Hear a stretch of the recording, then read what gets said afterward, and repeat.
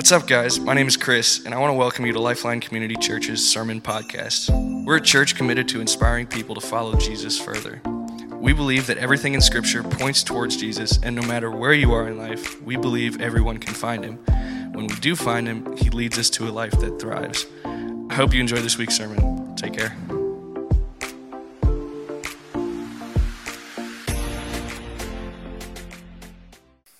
Good morning, Lifeline. Who all loves the beautiful cold weather out here in the mornings? Is there anyone? Does it just put you in a good mood like it does me? You walk out and you're hit with like a 35-degree wind, and it's amazing. It makes you realize how much you don't want summer to be here. At least it does me. If not, then whatever. But I was put in a very good mood this morning, and I hope you were too. For those who don't know, my name is Colson Eaton. I'm one of the youth volunteers here at Lifeline. I'm one of the guys that is on any given Wednesday night throwing dodgeballs at your children. Not always like that, but I do play to win. So anyway, but if you are new with us, I want to give a special welcome to you guys. We are very grateful that you are here, and we hope that you have a great experience with us today. Also want to give a shout out to all the Rams fans in the room. Do we have any Rams fans? No? I know we have some Bengals fans. Benny, where are you at?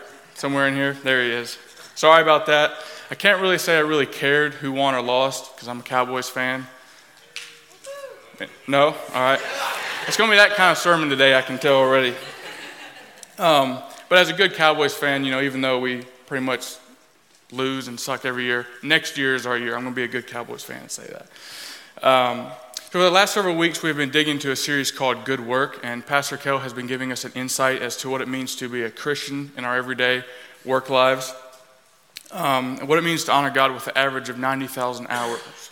90,000 hours that you will work in your adult life. And so for the last 2 weeks, this week, and then next week, we are talking about work. And why work? Because work matters. Because work, like I said, takes up 90,000 hours of our average adult lives. And what it means to not only just be a good worker, but what it means to be a good Christian worker and to represent God in all that we do. Right from the very beginning, God worked. He created a place where you and I could enjoy and appreciate His masterpiece. He knew that we'd be looking at a sunset with awe, and He knew that we would be taking pictures and hashtagging God is really showing off tonight. Right? How many times have you seen that? And it's kind of those things where every time I see it, I'm like, yeah, that's really pretty. But then I'm also going on Facebook and Instagram and Snapchat to see who all took the exact same picture and did the same little hashtag line, God is showing off tonight. That's just kind of what goes through my mind. I don't know why. Maybe that's bad of me, but it does. But He didn't just create a world with just enough for us to live in, just the bare necessities. He created a very good world. He could have just made it go from light to dark, no in-betweens, no beautiful sunsets, no nothing like that, but He didn't. And He didn't have to create coffee. We do not have to have that to live. I don't know who needs to hear that this morning, but your Starbucks, $10 Starbucks every morning, you do not have to have it. And all the guys are going hallelujah, and the women are about to get up and walk out. But He did. He went above and beyond for us. And so when I first started throwing ideas around for this sermon, I don't know if you are familiar, but there's the Boardwalk in Clemson. It's a really beautiful place. And I actually went there to kind of start throwing ideas around. And I went there after the gym. So I was in shorts, and I actually had a hoodie on, but it was about 38 and windy. And I was out there on the dock, and it was cold, but like I said, I love the cold. And it was beautiful. It wasn't quite that nice, but it was gorgeous. The fish were jumping. The water was really pretty. There was college students everywhere swinging and having a good time. It was just a really cool setting. And actually, I felt like this was from the Lord, but this older guy he had been walking on the boardwalk there, and I'd kind of seen him. He made eye contact with me, and he went by, and on his way back, he actually stopped, and turns out he was a professor at Clemson there for a while. Super cool Christian guy, and it was just really encouraging to see that. He said, "Hey, I seen you over there. I thought you looked like you had your Bible out, and I just wanted to give you some encouragement." And so I just thought that was really neat. But God went above and beyond. Psalms 19:1 says this: "The heavens declare the glory of God. The skies proclaim the works of His hands." And when God created Adam, He gave him a task right off the bat, right?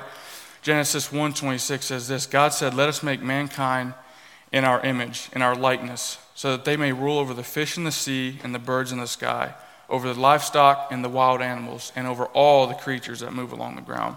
His job was to look after and be a good steward of this beautiful creation that God had just spoken into existence. Not the bare minimum creation, not the it'll get the job done, it'll be good enough for him, but a very good creation. And a place where we could take pictures of just our feet by the ocean and comment, the beach life, right? How many times have you seen this? Be honest. It's always from the knees, and that really got grainy, but it's always from the knees to the toes, just enough to show the freshly painted toenails and the tan that'll peel off in about a week, right? But we just, a group of us just went on a mission trip to Jamaica, and it honestly looked a lot like that. And I was just reflecting back on that trip, and really about right out here, it was probably 30 or 40 feet deep. And if you had a pair of goggles, you could just see everything, the fish. It was just beautiful. And that just kind of reminded me of it, and just the true beauty and the true excellence at which God created this world that we live in, how blessed we are to live in it. But we were created in the image of a working God to bring honor and glory to him through our work and everyday life. And I love how he set the standard by giving us the example of what work and what creation should look like and the level of excellence we should strive to go to. And if we are joining God in the creation process and moving creation forward, what do we do it poorly? And so there's two examples. You have the first Christian that rolls up to work in a Jesus rock shirt and maybe a necklace with a cross on it and a fish on the back of his car, and shows up and just does kind of mediocre work, right? Just enough to get by. He's just there to get a paycheck and just kind of chilling. But you have the other Christian who shows up humbly, just shows up to work day after day, crushing it, killing it. And the beautiful thing about that is people are attracted to greatness, right? People are attracted to success. We give people who are great, we give people who are successful platforms.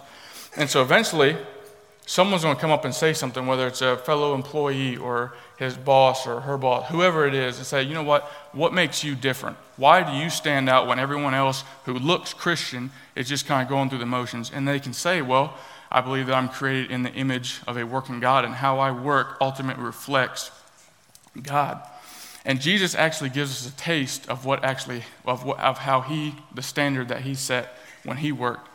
In John 2, we see one of Jesus' first public miracles, and he's turning water into wine. And so from the very beginning, Jesus is setting the example of what excellence and going above and beyond looks like. And Jesus did hundreds of miracles, right?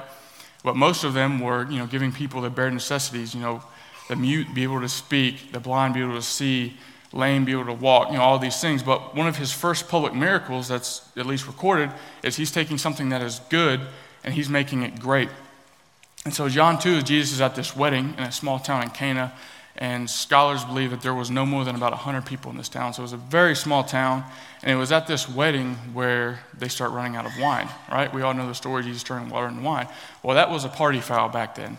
You did not run out of wine at a wedding. When they celebrated for days. It was a good time, and you just did not do that. So the stink of running out of wine would probably stuck with this couple for a while. So Jesus' mother comes up to him and says, hey, they're running out of wine. You should do something about it. So it's here in John 2, verse 6. It says this, so nearby stood 6 stone water jars, the kind used by the Jews for ceremonial washing, each holding from 20 to 30 gallons. Jesus said to the servants, fill the jars with water, so they filled them to the brim. Then he told them, now draw out some water and take it to the master of the banquet. They did so. And the master of the banquet tasted the water that had been turned into wine. He did not realize where it had come from, though the servants who had drawn the water knew. Then he called the bridegroom aside and said, everyone brings out the choice wine first, and then the cheaper wine after the guests have had too much to drink. Wink, wink. But you saved the best till now. So the master of the banquet is just amazed, because like it says, you bring out the good stuff at first, and when people can't tell the difference between the good stuff and a White Claw, then you bring out the cheaper stuff, right? Where no one can tell the difference, save you some money. But did you catch the amount of wine that Jesus made? It says he took 6 stone water jars that held around 20 to 30 gallons each. So we average that out to 25 times 6. That equals about 150 gallons of wine for a wedding in a town with 100 people in it. So even if you add 50% more people than are actually at that town and give about 150 people at the wedding maybe, that's a gallon of wine for every person. And my thought was that's a wedding I wouldn't mind getting an invite to. Honestly, there's about 4 or 5 weddings that I have to go to, don't have to, I'm blessed to go to, but before the summer, and so I might be pointing them at this verse right here. Biblical weddings, this is what they're supposed to look like, apparently. But when Jesus did something, he did it with excellence. Paul said it this way: whatever you do, work at it with all your heart, as working for the Lord, not for human masters, since you know that you receive an inheritance from the Lord as a reward. It is the Lord Christ you are serving. And the beautiful thing is, God has given each and every one of us incredible abilities and talents and things that not everyone else can just do, right? And he gave them to us so that we can leverage them, not to provide for ourselves, although that's a perk, but to bless others and to ultimately glorify God through our work and through the things that we can do. And it doesn't matter what we do for work. You can be an engineer, a doctor, a plumber, an electrician, a ticket salesman. Whatever it is, if you are glorifying God, then you are ultimately contributing to his will. A man who understood this better than most was a man named Joseph. Joseph was a man who appeared to us in Genesis 37, and he's roughly 17 years old at this time. He's tending his father's sheep. He is the brother of 11. He is the 12th brother. He had 11 brothers, right? They were all older than him, okay? And he was the favorite. And it says this, his dad actually made him a coat of many colors. And kind of back then, you would kind of have a single color coat, kind of drab, and that's what you had. His father went the extra mile, made him a really pretty one, basically the Lululemon to his brother's Russell Athletic Wear. It's kind of not knocking Russell Athletic Wear, okay? $15 for a shirt at Walmart, you honestly can't beat it. I'll take 4. But long story short, Joseph starts having these dreams of his brothers bowing down to him, right? And so his brothers, not only is Joseph the favorite, but now he's having these dreams, and he's actually telling his brothers, oh, hey, by the way, I'm having these dreams of you guys bowing down to me. And I don't know that I would have taken that very well. And as the oldest brother in my family, I can relate to annoying little siblings who think they're better than you. But one day, Joseph, his father sends him out in the field to check on his brothers. They're with the sheep. His brothers see him come, and they're like, hey, there's that dreamer. There's the spoiled kid, right? And they're like, let's kill him. Seems a little extreme, but that's what they decide to do. So he goes there. The oldest brother, generally the ones who are more wise, I would say. Probably the older children can definitely tend to be more wise and level-headed. Is like, hey, you know what? Maybe that's not a great idea. Let's throw him in this big hole in the ground right here and then decide what to do with him. So they do. And like I said, having little brothers, I understand the whole throw him in a pit story. There may or may not have been an incident on a Sunday morning before church involving my younger brother, a flight of stairs, my last nerve, and a swift kick. I'm ashamed to say it happened, but it did, and I can kind of see where they're going with this, really. But it just so happened that there was a caravan on its way to Egypt, right? And in this caravan were some Midianites who were actually related, distant cousins of Joseph and his family. His brother's like, hey, they're going to Egypt. We don't like this guy. Let's sell him to him. We'll never see him again. So they do. They sell him. Not only does Joseph's brothers not care for him, but apparently his other extended family don't really care for him because they're like, yeah, we'll take him. We'll sell him off in Egypt.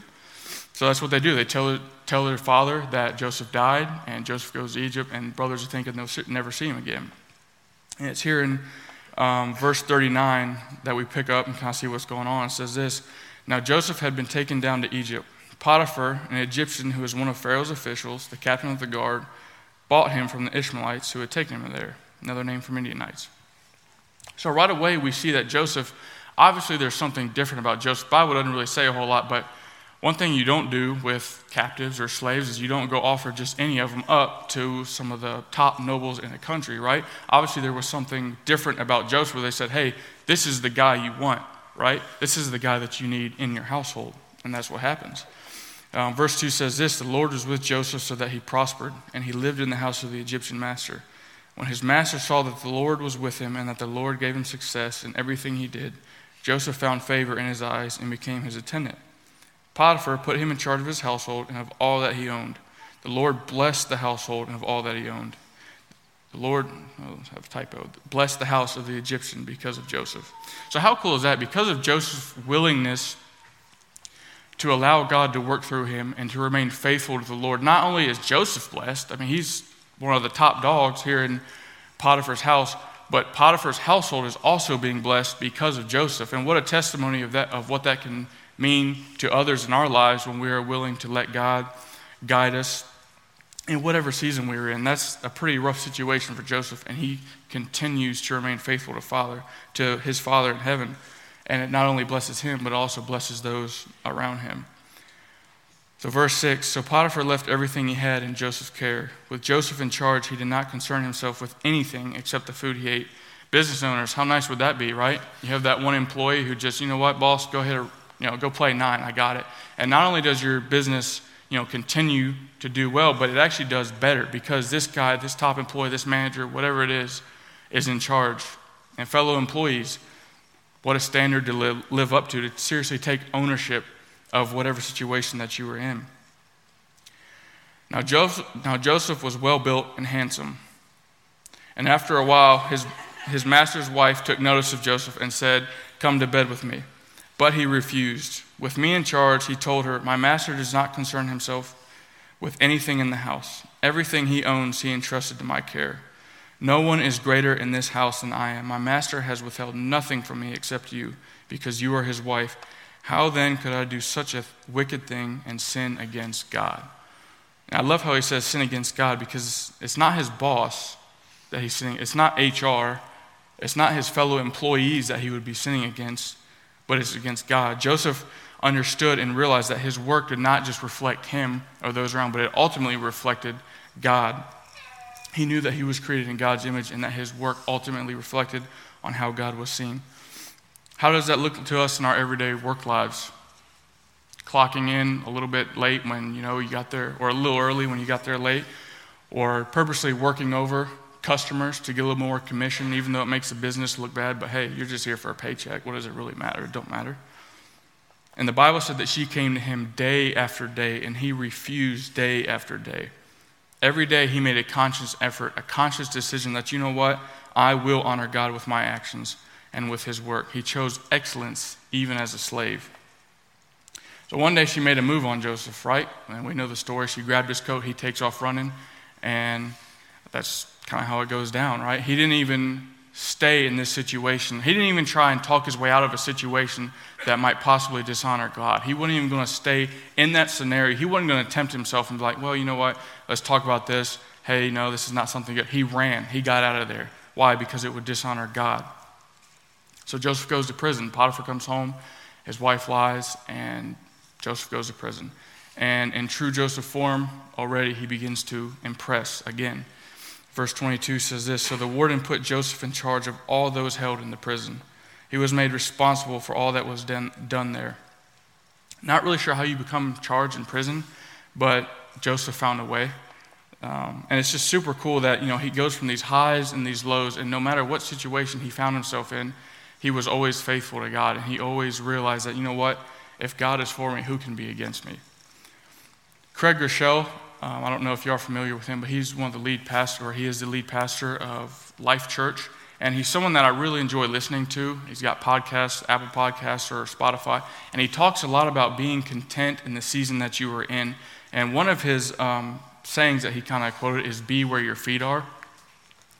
And I love this phrase because basically the meaning behind this phrase and what he's trying to get at is you cannot serve God to the best of your ability where your mind is not.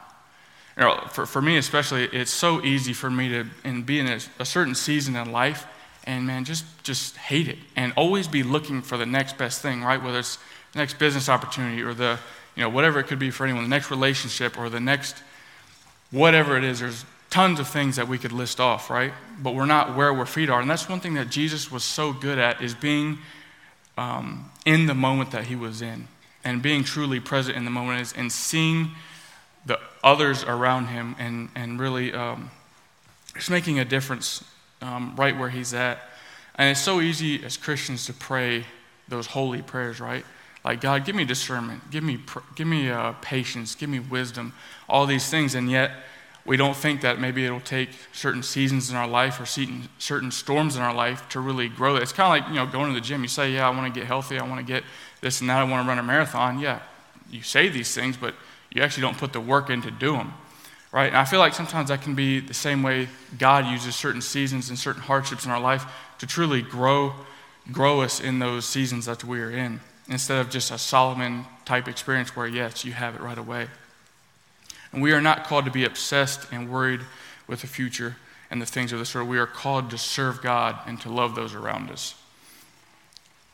So what about Joseph? I'm glad you asked.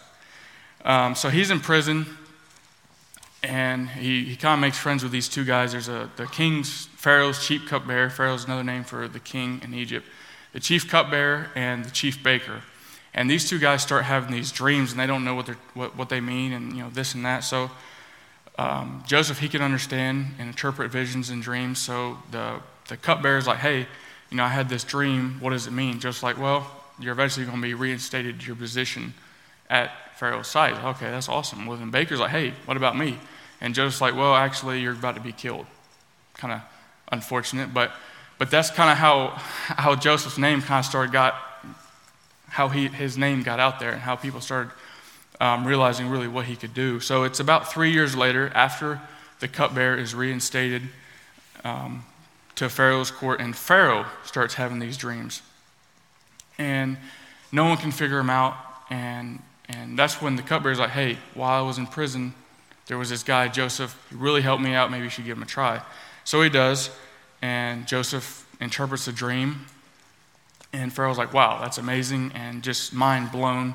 They come up with a plan. Basically, there was going to be several years of great harvest and abundance, but then it was also going to be followed by this really horrible famine and drought. And this is where we pick up in verse 41. This is after Joseph had interpreted the dreams. It says this, so Pharaoh said to Joseph, I hereby put you in charge of the whole land of Egypt. Then Pharaoh took his signet ring from his finger and put it on Joseph's finger. He dressed him in robes of fine linen and put a gold chain around his neck. So from a spoiled favorite son to a captive slave to the head guy in a noble's house, back to a prisoner, now to second in command, not over just any nation, but Egypt was actually the powerhouse of the region in that area, right? And I love how throughout this story, God's goodness, God keeps working, he keeps growing him. And every time he comes back up out of the pit, if you will, or out of his prison, it keeps getting better and better. And God's showing us that, just like Jesus showed us in John, that when we come to him with anything, no matter what it is, when we rely on God and we trust in him and we call upon his name, he not only gives us what we need, he gives us more than we need. And he gives us the very best that he can. This was literally the best case scenario. As a 17-year-old captive slave, there's no way Joseph could have been thinking, this is where I'm going to end up. But one thing he did choose is he chose to trust God and to love God and to serve God in every season that he was in. And when we're willing to allow God to take control of our lives and we truly begin to live our lives in a way that is truly honoring to God, amazing things start to happen. And so as the band starts to come up, I just have just one last encouragement for you guys is just trust God in the season that you are in. And this is something, Kel, when I picked this date, I didn't know what we were talking about. And he just had to laugh. Me and him kind of been going back and forth, and I kind of told him some things that were going on. And we just kind of had to laugh that this is what I picked, because I am talking to myself so much as far as being content in the seasons that we are in. But the Bible is just full of examples of, just numerous people who trusted God in the season that they were in, and it always worked out better. And I promise you, if you keep God first in your life and trust him, it always will end up better than you can imagine. So let's pray.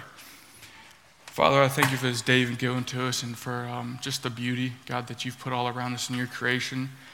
Thank you that you are good. I thank you that you love us. And I thank you more than anything that no matter what season we are in, whatever we're going through, God, that you are there with us always. And I thank you so much for your love. I pray these things in Jesus' name. Amen.